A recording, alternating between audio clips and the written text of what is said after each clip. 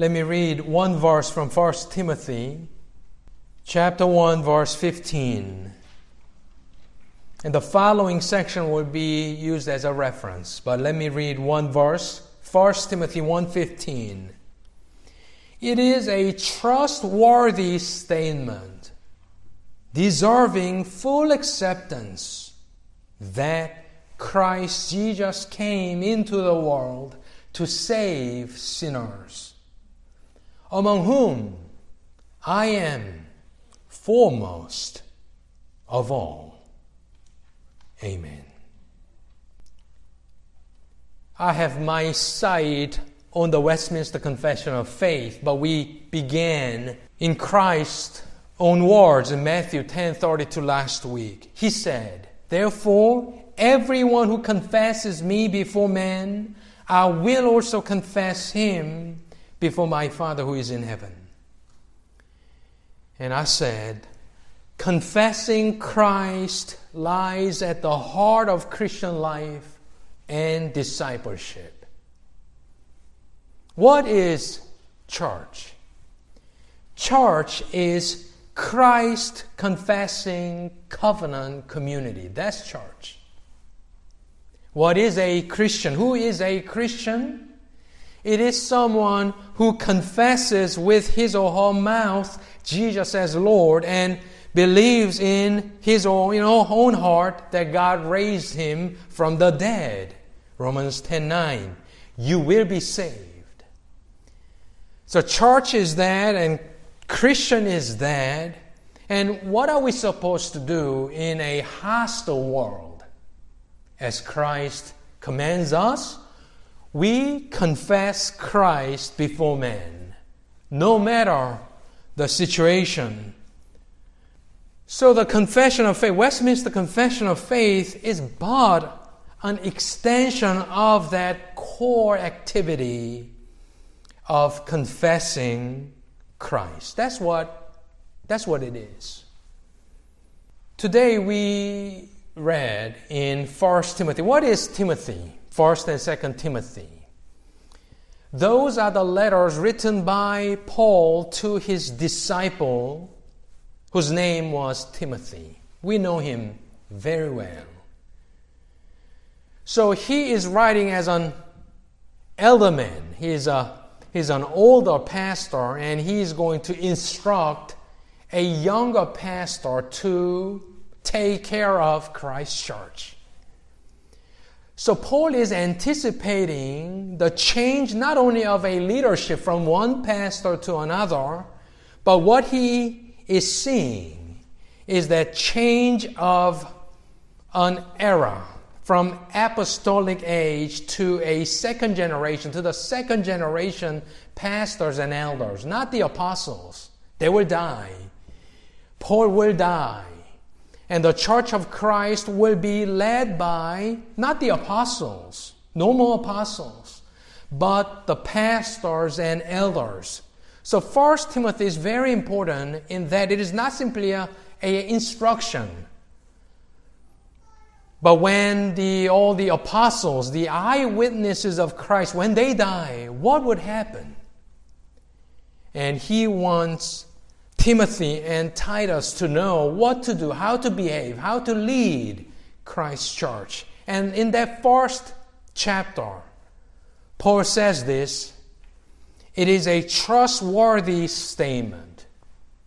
It is a trustworthy statement. That phrase, it is a trustworthy statement, that phrase happens only in his pastoral epistles. It happens 4 times: 1 Timothy 3:1, 4:9, 2 Timothy 2:11, Titus 3:8. He says it is a trustworthy statement, and he says something. So what is he saying? He's saying only that is trustworthy and nothing else? He's not saying that. It is similar to what Christ says when he says, "Truly, truly, I say to you." In Greek it says, "Amen, amen, I say to you. Verily, verily, I say to you." Christ is not saying only these things matter. He is simply emphasizing that what I am saying, you need to pay attention. So we understand entire 1 Timothy is important. It is God-inspired word. It is God's word.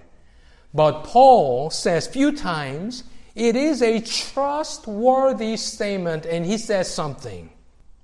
What do you think he says? Let me read 1 Timothy in the beginning part. As always, in his epistles, what does he do? He says hi. He sends greetings. He says who he is. I am Paul. He introduces himself to Timothy. And verse 2 is, to Timothy, my son.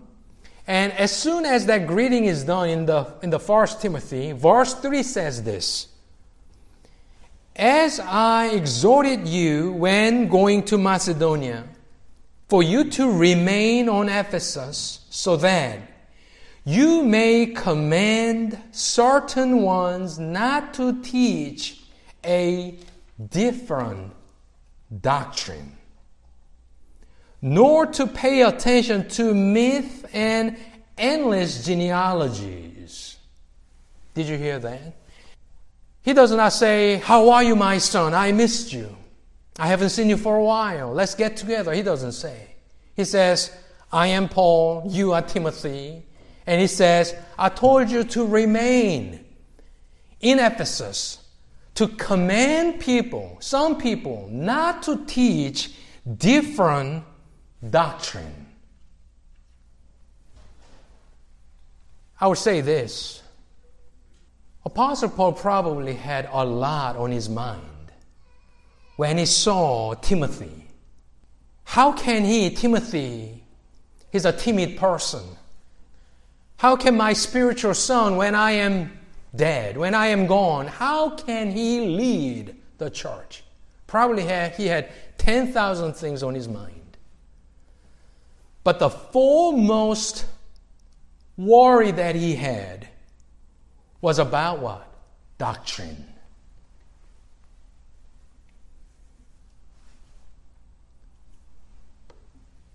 You may not feel it because that's not something that we struggle with in our day-to-day existence. We don't often worry about false doctrines.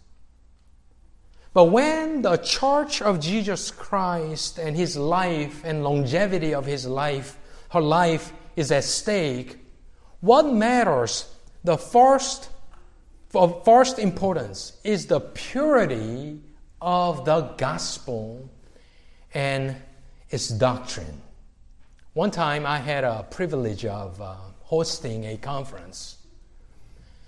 Few hundred pastors were coming from Korea to the East Coast, and I was able to arrange a couple of speakers. I probably shared this with you. And one of the speakers that I was able to invite was from the 10th Presbyterian Church in Philadelphia. Well, the current one still is Liam Gallagher. So I gave him a topic. I wanted him to speak on a certain topic. And my topic was that 10th Presbyterian Church is about 200-year-old church from Philadelphia, from the inception of that Presbyterian church in America. And I told him if he could speak on a theme, how can a church remain faithful for 200 years and 300 years? What do you have to do for a church to survive, for a church to have that long life and impact, the gospel impact for a few hundred years? He said one thing. He said many things, but he said, it all depends on the pastor, whether he is an orthodox pastor or not. So the life of a church really depends on the pastor's theology. That was his thesis. Likewise today. Paul had many things in mind, but he's saying, you watch out for your doctrine. And in verse 15, he says, It is a trustworthy statement, emphasis here, deserving full acceptance that Christ Jesus came into the world to save sinners, among whom I am foremost of all. So what is he saying? Paul is saying by 1:15, receive, believe, trust, and stand firm in these sayings. God's gospel never changes just because God never changes. So when he says, these are trustworthy sayings, what he is doing is he's summarizing the essence of Christianity. This is a summary statement, if I could put it this way. This simple sentence is a creed in a creedal form. This is Paul's confession. In this way, and as you will see later, creed-like or confession-like statements are already present in the Bible itself. That's the theme today. Westminster Confession is but an extension of it. If you read carefully, Bible already has many confessions. We receive them as God's words, and they are the creeds or confession-like statements that we see already in the Bible itself. Verse 15, what is the content? When you hear Paul saying it is a trustworthy statement, you expect him to say something profound, something new, something that you have never heard before. And you would say, wow, Paul, that's something. But what do you hear from here? When I read this, it is an unremarkable statement. It is a trustworthy statement deserving full acceptance, and you are expecting something amazing to come out of his mouth. But what does it say? That Christ Jesus came into the world to save sinners. And we think, well, Paul, that was an underwhelming statement. We know. That's the basic of Christianity, the gospel statement. And you emphasize that after saying this is important to Timothy, who is a pastor, who should know this. We know this. If you ask any of our children, they will know the content of the gospel is that. But when he is thinking about the next generation church, and there are all sorts of heresies and heterodoxies in the world, he is emphasizing to his disciple, Timothy, this you should remember. And he is not giving him 10 million words, but a simple sentence. The core of the gospel, that Christ Jesus came into the world to save sinners. So it took few days for me to meditate upon this verse. In the beginning of this week, I was saying, probably I should just skip this and go to the second portion that I've printed out for you. It has more stuff in it. But as I was thinking about that simple sentence that we all know that's the gospel, I came to realize, though succinct and simple and short, that verse 15, whoever confesses that will be transferred from the kingdom of darkness into the kingdom of God. So verse 15 is really important. The world is basically full of two kinds of people. One who confesses that, and the others who do not confess that. Vast majority of people still belong to the rule of Satan because they do not confess that. But the church is that which confesses verse 15. So this really is life or death. This is the the line that draws the line between the kingdom of darkness and kingdom of light. So do not be underwhelmed, just like me, into thinking, I know this. But for the church to survive and to give glory to God until the day of Christ's return, all that church has to do is to hold on to that simple verse, the gospel content. When you think about it, it is simple words. In the simple sentence, it contains a lot. Look at it. Christ Jesus came into the world to save sinners. Christ. So the question is, who is He? Pretend that you have never heard about this. You say this to someone. You try to teach this to someone. He or she will ask this, Christ, who is that? What is that? You have to explain who He is. His office is Christ Jesus. So you have to explain in relation to Christ who that Jesus is. Is that a man? Is He God? Came. Christ Jesus came. Came from where? From another world? Outside of earth? Where? Christ Jesus came. In what mode? As a light? As knowledge? As a person? As an angel? Came in what manner? In what mode did He come? We have to explain incarnation of God into the world. What's wrong with the world? Why?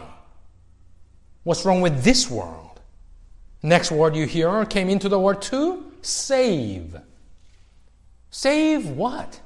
Save from what? You have to explain. You have to explain the wrath of God, the justice of God, the holiness of God, and the love of God. To save whom? Sinners. Why am I a sinner? You have to explain. Why? But the gospel, I believe, in this sentence is not simply that. That's the fact. But how Paul sees himself, among whom I am foremost. That's the saving knowledge of Christ in him. Because we know the devil also knows the fact, these facts. But the difference is that you understand I am included in that sinner group. And Christ Jesus came into the world to save me. How did He save? You have to explain the work of Christ. What happened to Him? The cross, death, resurrection, ascension, all of that. You see, so this simple sentence, to explain this, you will have to say a lot and teach the entirety of the Christian belief or the system. That's the gospel. Let me introduce you a couple of paragraphs from Michael Kruger. He is the president of one of the Reformed theological seminaries. There are many. Michael Kruger, he has a book. And as I said last week, the title is this: How the Second Century Shaped the Future of the Church. If you listen to those church historians, they say the current situation of the church setting right now, this resembles the second century. So in order for us to know how to behave or how to do the church, you have to go back to the second century, because that's basically in the same setting, in a pagan setting, church trying to survive after the apostles. So roughly from AD 100 to 199, that period, the second century. And he describes one of the characteristics of the Christian church. Listen to this, how he describes the Church of Christ in distinction from other religions. Unlike many other religions in the Greco-Roman world, Christianity was not centered so much on cult or ritual, but on a message. In particular, it was centered upon a message about Jesus of Nazareth, who He was, why he came, and what he accomplished. What made Christians distinctive was not so much what they did, but what they believed. Indeed, it was that robust intellectual or doctrinal content of Christianity that led many to regard this new movement as not a religion at all, but more of philosophy. Polytheistic or primary religions generally are not concerned with questions of what to believe, but how to act.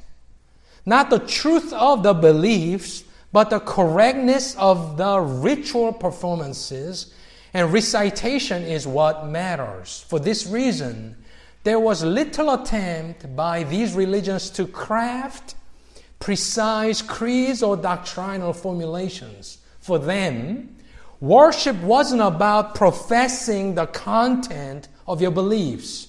It was about performing a sacred duty or ritual. Compare that with this simple profession, the confession of faith by Paul. It is a trustworthy saying that Christ Jesus came into the world to save sinners, among whom I am foremost. Compare that to any kind of pagan worship at the time. According to him, that's right. We could relate that.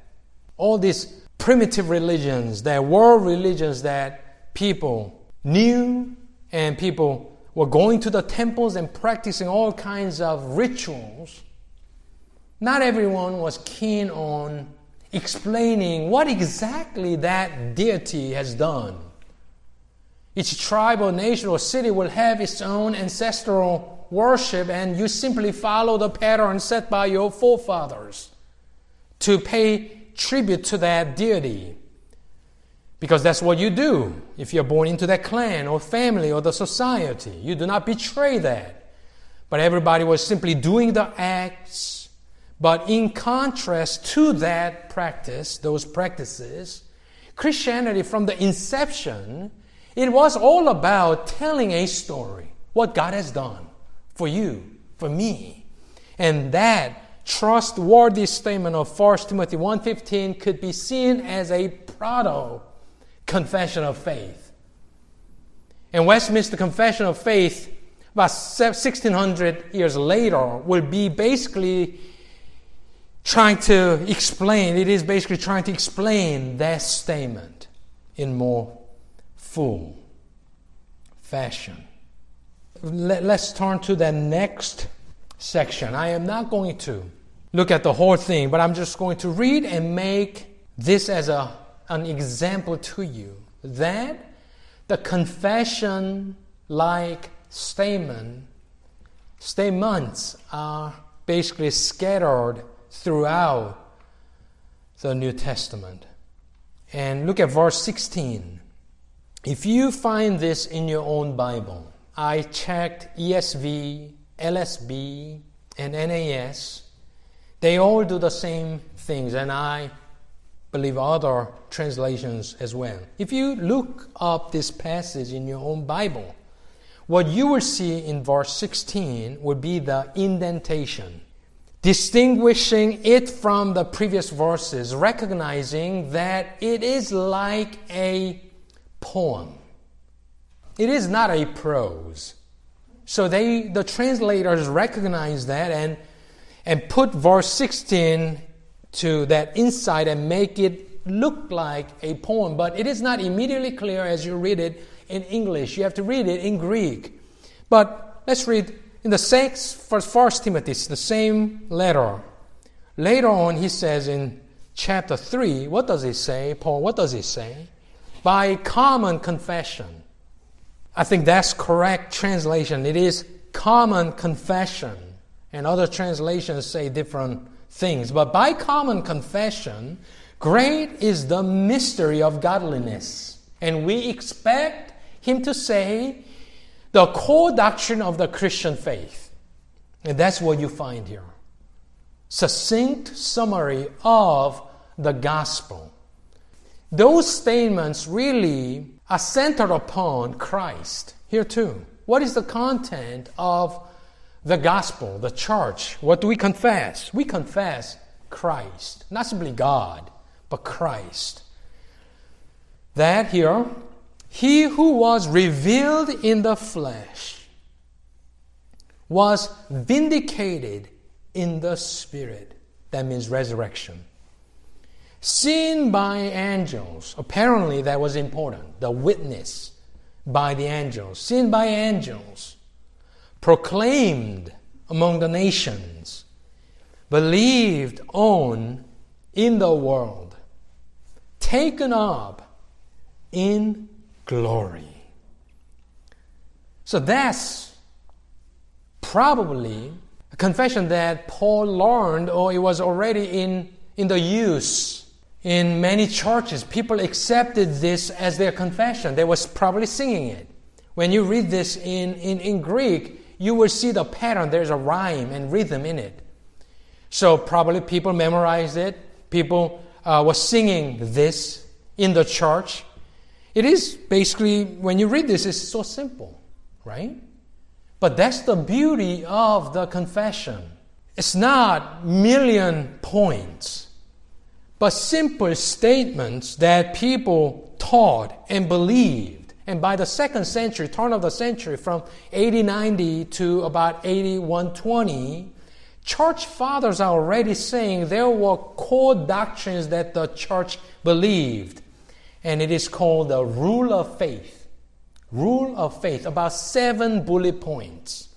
And it is very similar to the Apostles' Creed, though it comes about 300 years later. So, all this rule of faith and this and all of that, the strength of that is that it is short. It could be expressed simply, easily remembered, and rapidly disseminated. So to contend for the truth, for us not to compromise the gospel down the road, what do you have to believe? Everything that the Bible says, correct. But these simple statements of faith, you could call it a creed-like statement or confession of faith, that was already in use long before the Westminster Confession of Faith came along. And we here see already in the Bible. And obviously we were in Philippians and probably we'll go back to it after a few weeks. But Philippians 2, verses 9 and following. It is a hymn. Many people say it is a hymn. People memorize it, taught them to their children so that they could memorize it. So when you have these core doctrines, what happens? When you hear something different, you could recognize that as heterodox. That is wrong. You know by all that you know and all that you have heard that you hear something that is out of that boundary of the New Testament teaching, you will recognize that as an heresy or heterodox. That is the power. So today, it is simple that the confession of faith was already in the Bible. And the church has been teaching people of God these few bullet points, core doctrines of Christianity for them to believe, to confess. What happens when you believe, truly believe this and confess? That's right. You are saved. If you do not confess this, if you do not confess Christ Jesus came into the world to save sinners, and if you do not count yourself among them, the sinners, then you are not part of the church. So it is the gospel message. And Paul is saying, Timothy, when I am gone, you hold on to that simple truth and do not deviate from it. And as long as you hold on to it, you will be the church of Christ, and your message will save the sinners. You deny any of these core doctrines, even chapter 3 that we have read from here, if you deny the virgin birth of Christ, the incarnation and the physical resurrection, ascension, His sufficiency of His atonement, then no one will be saved by such a message. So let us hold on to the confession of faith that we already see in the Bible. Let us teach them to our children. Let us hold on to it and fight our good fight until Christ's return by holding on to these teachings. Let's pray.